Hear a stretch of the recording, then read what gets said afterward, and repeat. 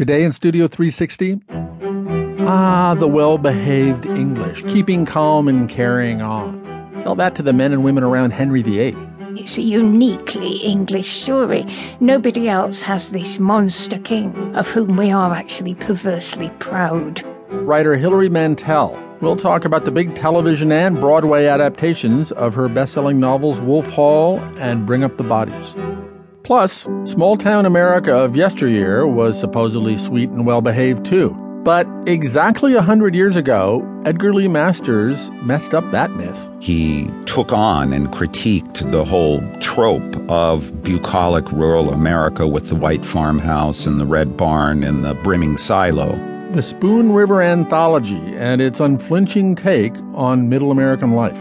I'm Kurt Andersen. That and much more is ahead today in Studio 360 from PRI and WNYC. Right after this.